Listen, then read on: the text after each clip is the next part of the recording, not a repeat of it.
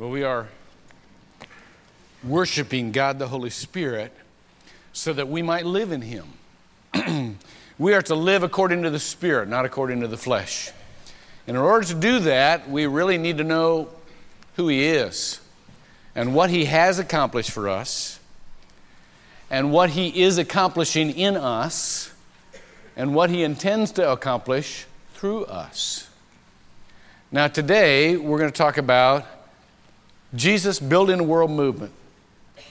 And I got to tell you, Jesus builds a world movement way different than people build a world movement. That's what we're going to discover today. As a matter of fact, when people start to build a world movement, they do it on political terms. They do it as to what they have to add to the mix. And it seems very black and white to them, you know, the simplest way to proceed and what we ought to do here and there. The whole thing just seems kind of cut and dried and black and white. And it's a little comical, actually. Way different than the way the Lord does it. As a matter of fact, somebody imagined a scene of people from different countries trying to build a church together. Watch this. Identified by the first letter of their country, which is printed on the back of their complimentary T-shirts. Please welcome from the Texas Technical Institute, Mr. Jackson. From the Canadian Conference, Mr. Bryan. From the Italian Institute, Ms. Benini. From the Spanish Symposium, Ms. Santoval. From the Russian Reconstruction Committee, Mr. Tarkov. And from France, Madame Beaujolais. Ladies and gentlemen, the discussion is now open. Let's try to find some common ground. Something we can all agree on. Da. First thing we do is build wall. Now, don't start that again. I was thinking of a dome. With a Sistine ceiling. I was thinking of using caulk. Can we do something with logs? I propose gargoyles. Well, I'm for anything to do with oil, garg or otherwise. I say, Mademoiselle Beaujolais, if you're representing France, why are you wearing an H? I can wear what I want. I'm French. How about building a tower? I figured you'd be leaning that way. Leaning. Tower. Leaning. Da is funny. Oh, I want glass windows. Da. With pressed Russian curtains. Let me write this down.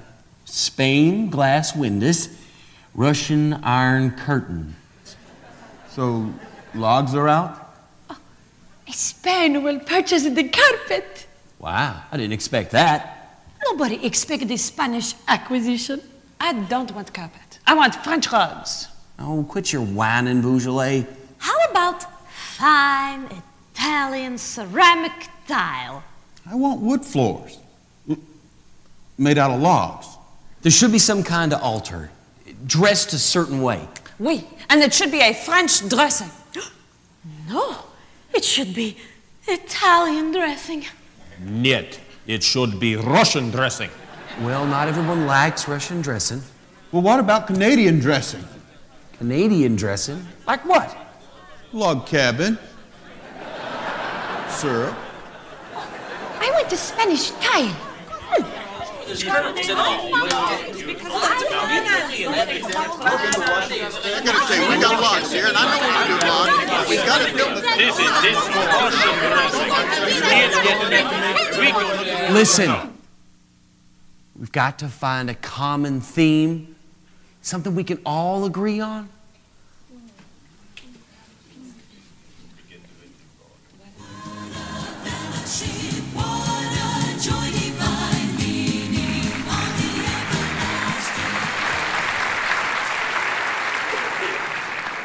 Turn to the first chapter of the book of Acts. Acts of the Holy Spirit. It says Acts of the Apostles, but it's really Acts of the Holy Spirit. And let's see how Christ builds a world movement by never concentrating on a world movement. By not concentrating on how everything will come together. First of all, he comes to this little room, scared people. And he makes a prediction. He tells them what's going to come so that they can take full advantage of something that's going to come immediately, but he doesn't give the long-range prediction. As a matter of fact, he says this, verse 4, and gathering them together, he commanded them not to leave Jerusalem, but to wait for what the Father had promised, which he said, you heard from me. For John baptized with water, but you shall be baptized with the Holy Spirit, not many days from now.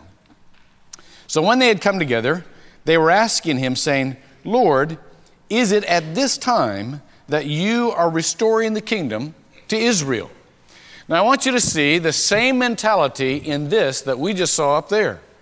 Everybody thinks that when something is coming from God, it ought to center around them and their group and their people.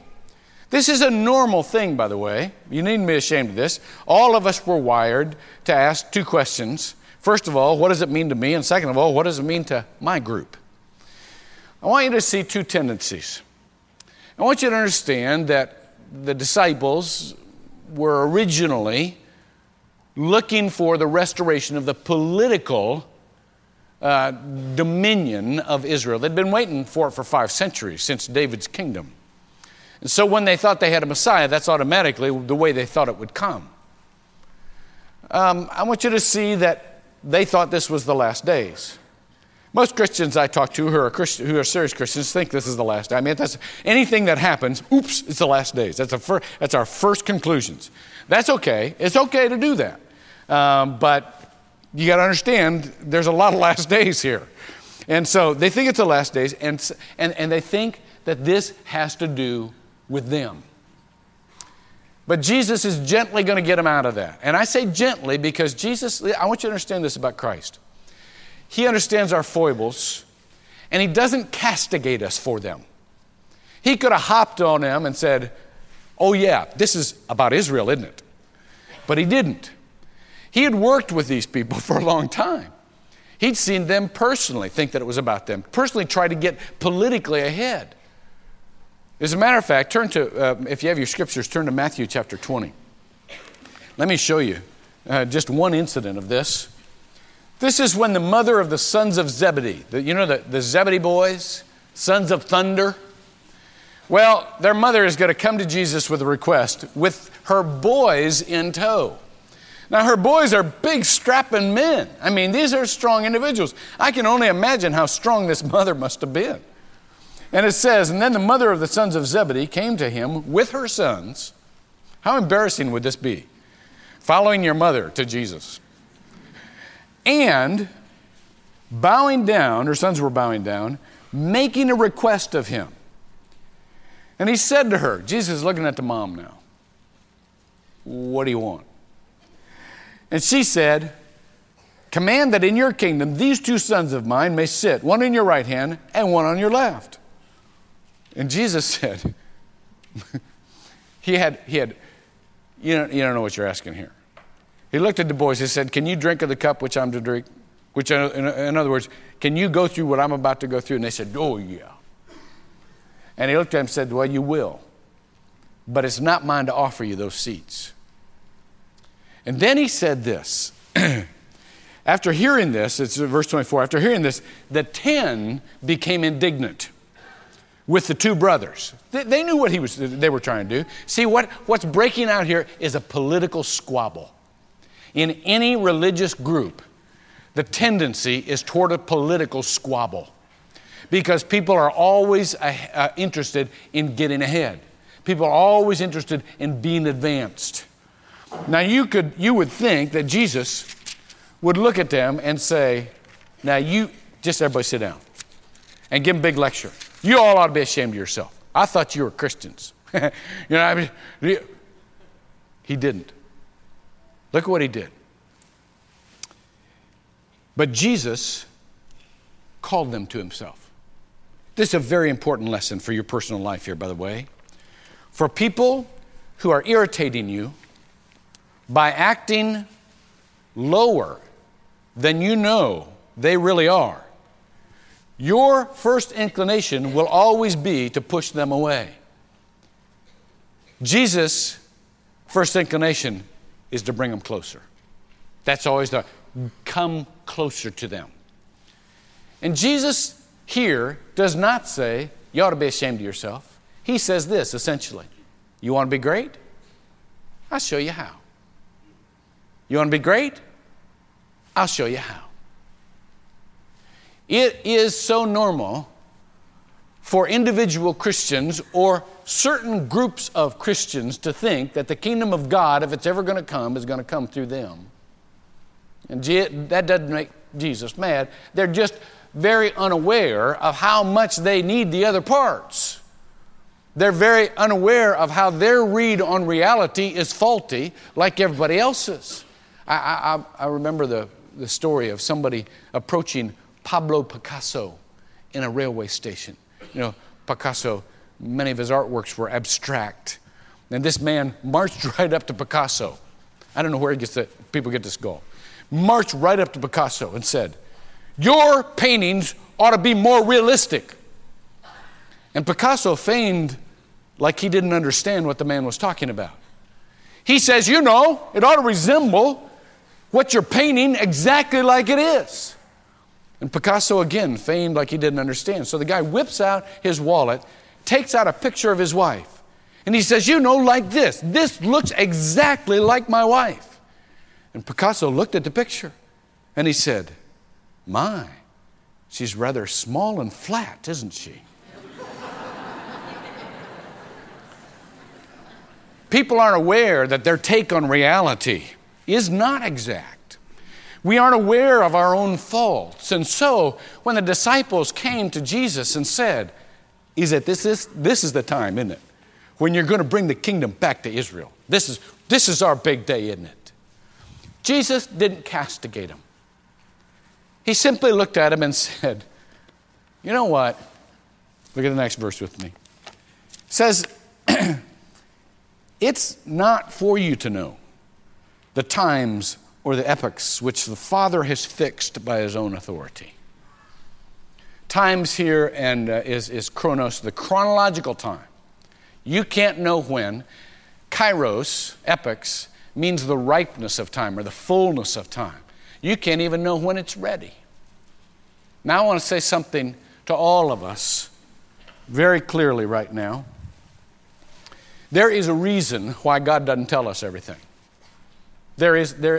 What wouldn't you think, I mean from a flesh standpoint, wouldn't you think that if Jesus had just given them the clear vision how they were going to do this, that they could have been more efficient? I mean, isn't that the way these days? We want to be more efficient. Some of you right now are saying to God, God, if I only knew why, if I only knew when, if I only knew what you wanted, then I'd go do it, right? And you're kind of mad at him because he's not telling you. And you think he's kind of being stinky about the thing. This isn't very efficient, God.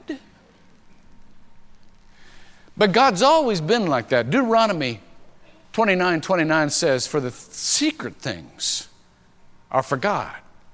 The revealed things are for us and for our children, but the secret things are for God. In other words, God reveals that which will help us and keeps secret, watch this, that which will help us. God is just as much in the not telling you business as he is in the telling you business. Why? Well, there are probably lots of reasons, but I can think of one right up front. We live in a day of visions, don't we? I mean, 20 years ago, if some religious leader would have said, I've got a vision from God, they'd have come with a little white jacket with very long arms and tied his arms up and carted him off. But today, everybody's got a vision, don't they? I mean, Leonard Sweet says you can't run for dog catcher without a vision. Got a vision. Got a vision. And that's not all bad, because people want a crystal clear understanding of the way to go. Why didn't Jesus give it here? Well, I think one of the reasons is that for those that have a crystal clear vision, that's all they pay attention to. You know how we are. Give me a vision. I'll just fix on it. And I won't think about anything else. And I'll focus on that thing. And I'll start making progress. And whatever I do, whatever else goes by the wayside. I don't think that's what God wants. G.K. Chesterton made a differentiation one time between a traveler and a tourist. He said a traveler is someone who sees whatever there is to see. And a tourist is someone who sees only what he has come to see.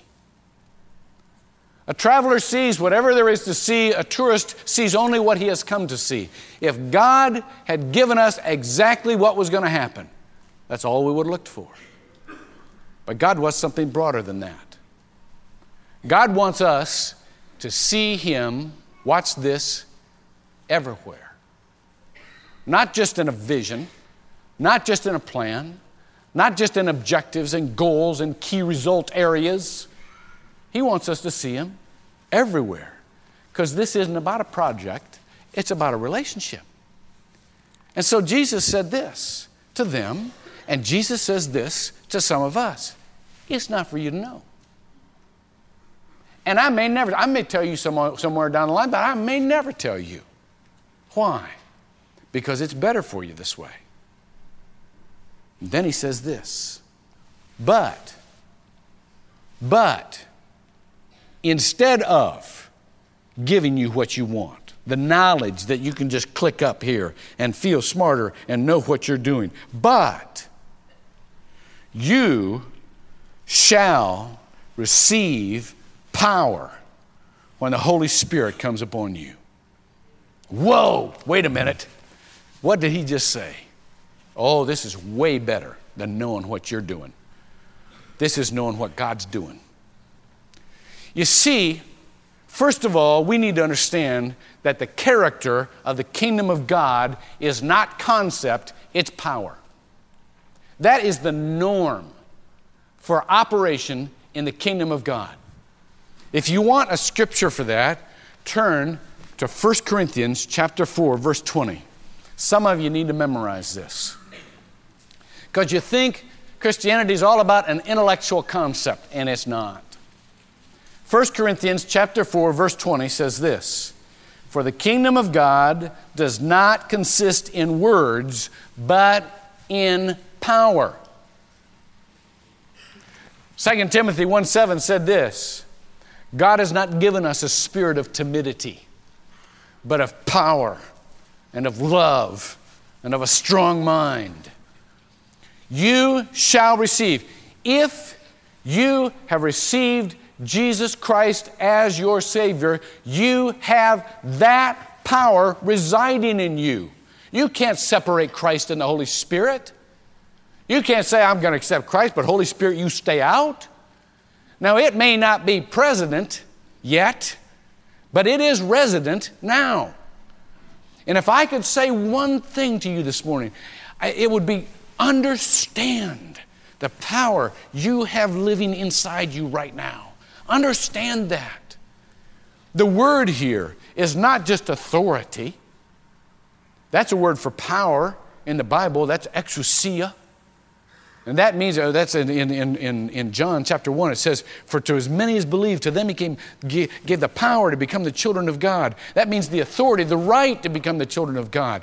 This word is the word dunamis, from which we get the word dynamite. You get the picture here? This is huge in you. This is, if we could understand what resided in this, here's what we would understand. We cry out for the very thing we already have. And we don't know it. We don't access it. One of the greatest preachers of this century was Donald Gray Barnhouse, preacher at 10th Pres, Philadelphia. And he traveled all over the country preaching, and one time he was out west. And he was setting up on the, you know how the old time preachers do it, they kind of set up there together.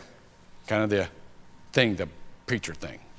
Big chairs and velvet and stuff. And so So he was sitting as the guest preacher next to the host preacher. And the host preacher leaned over and said, "See that woman in the first row?" Well, Barnhouse couldn't miss her. Here was a woman that was just slovenly and squalid. She looked not dirty, but disarrayed. Her clothes were tattered, and she even had a toe sticking out of a slipper with a hole in the end of it. The host preacher said, "Let me tell you a story about her. 20 years ago, she and her husband lived on an old farm just out of town.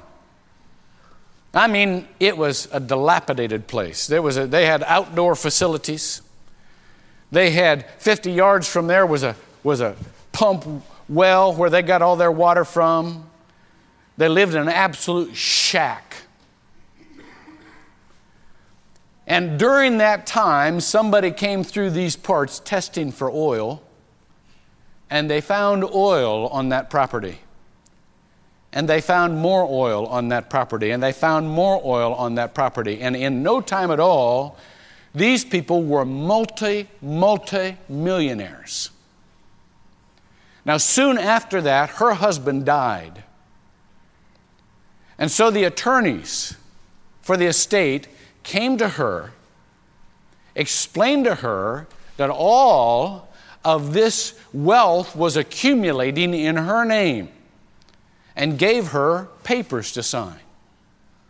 But here was a woman so fearful of attorneys, so fearful that the little bit she had would be taken away, she would not sign. And to this day, that woman has wealth accumulating, untold wealth. But she lives in that same shack, same outdoor facility, same well. Because she's so afraid that the little bit of life that she knows might be taken away. And Barnhouse looked at that host preacher and said, "I know thousands of Christians who live exactly like that.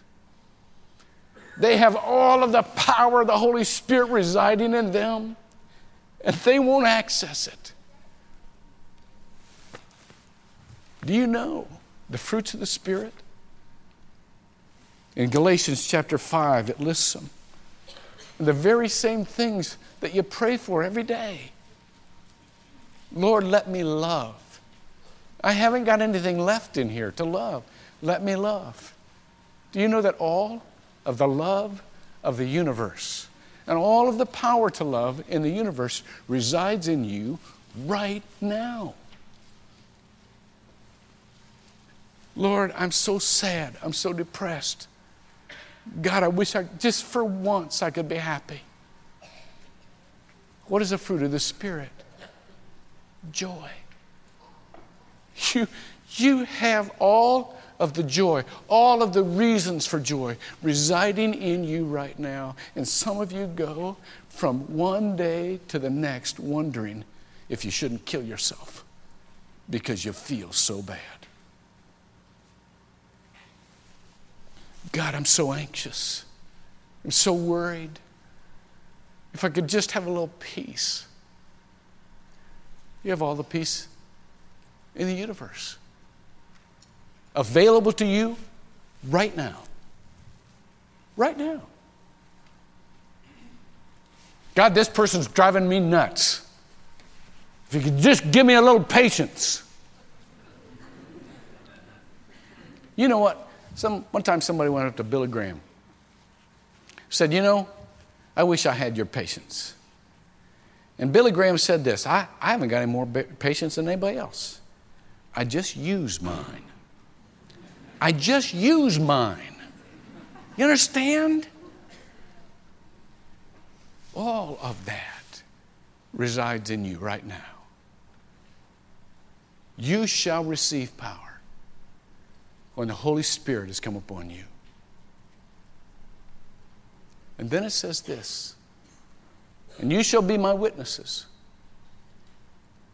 You shall be my witnesses in Jerusalem, both in Jerusalem and Judea and Samaria and the othermost parts of the world. Let me explain first that both, and then let's come back to that very simple concept, because we have very simple marching orders. I hear Christians say, well, I wonder what I'm supposed to do. Today, you will not wonder that ever again, because we all have marching orders in common. But I want you to understand that Christians get into this little either-or paradigm, because much of morality is either or. It's not, this is right, this is wrong. And that's how it's laid out. But it's wrong to take that paradigm and apply it to paradigms of operations. Christians set up for themselves these false dichotomies, these false choices. Either we got to do this or we got to do this. Either this message is for Jerusalem, or it's for Samaria, our sworn enemies. Or it's for the othermost parts of the world who don't even understand it. It's either us or them. And Christ said, no, it's both. Most successful operations in this world are both and operations. They don't shield out that which doesn't look automatic. Jesus said you got to think in terms of both and when it comes to operations. Not in terms of morality, but when it comes to, is this message for Jerusalem? Or is it for Judea? Yeah. Is it for us or is it for them? Yeah. Is it for here or is it for there? Yeah. You understand? That's how we live our lives as individuals and as a church. We include people. That's the modus operandi. Include them in what? Jesus says, here's our marching orders. You got to get this. It's so simple. It's so simple we can miss it. And that's the problem, because we get bogged down with everything else. Recently, there's a book come out by Sobel called When Giants Fall. And it's about all of the huge corporations recently that have gone defunct because they got so huge and so complex and so complicated, they missed the main point. The same thing happens with churches. The same thing happens with individual lives. This is the main point. You shall be my witnesses. Now, this is not complicated. In Greek, this means you shall be my witnesses. It means this is not there's not some hidden meaning here. What is a witness? Very simple. A witness is someone who sees something and tells somebody else. That's as complicated as it gets. Someone who sees something and tells somebody else. What are we to see? You shall be my witnesses. Jesus. You see, with all of that power that is given you, with all of that power that resides in us, is the power to see Christ everywhere. And that's what we're to do. We look for Him. There is nothing this world needs more than someone who looks at a situation and says, I see Jesus. And I tell you where. I see the Lord. I know what. I know He's in this. I see. That's what we offer. That's our job. Now, God may put you in different relationships to say that. And all of us are wired for different relationships. Some of us are wired for relationships with people who are just like us. And that's not bad. That's our Jerusalem. We're comfortable here. We like these people. That's okay. Nobody's going to rip you from those relationships. Jesus says, Jerusalem. Both Jerusalem, though, and Judea. Some of you, and for you, Jerusalem is mostly your church groups, where you all see Jesus. I mean, that's the center. That's the kind of the spiritual center. Some of you are put in relationships that are one concentric circle removed. Judea. Those are friendships outside the church and maybe even outside evangelical Christianity. These are people that you meet in in little leagues and school functions and clubs around town, civic organizations, and you love to hang around people like that. And God has given you wonderful relationships. Good for you. Cool. Some of you have Samaritan relationships. There are certain people, you may be one of them, who just seems to draw people that irritate them. Did you ever notice that? I mean, you walk around saying, what have I got? Have I got an invisible target on me that irritating people just come around to me all the time? I mean, that's Jews and Samaritans were sworn enemies. And Jesus included them in this whole deal. And so you think, man, I just got people that just irritate me all the time. And it's not me, it's them. But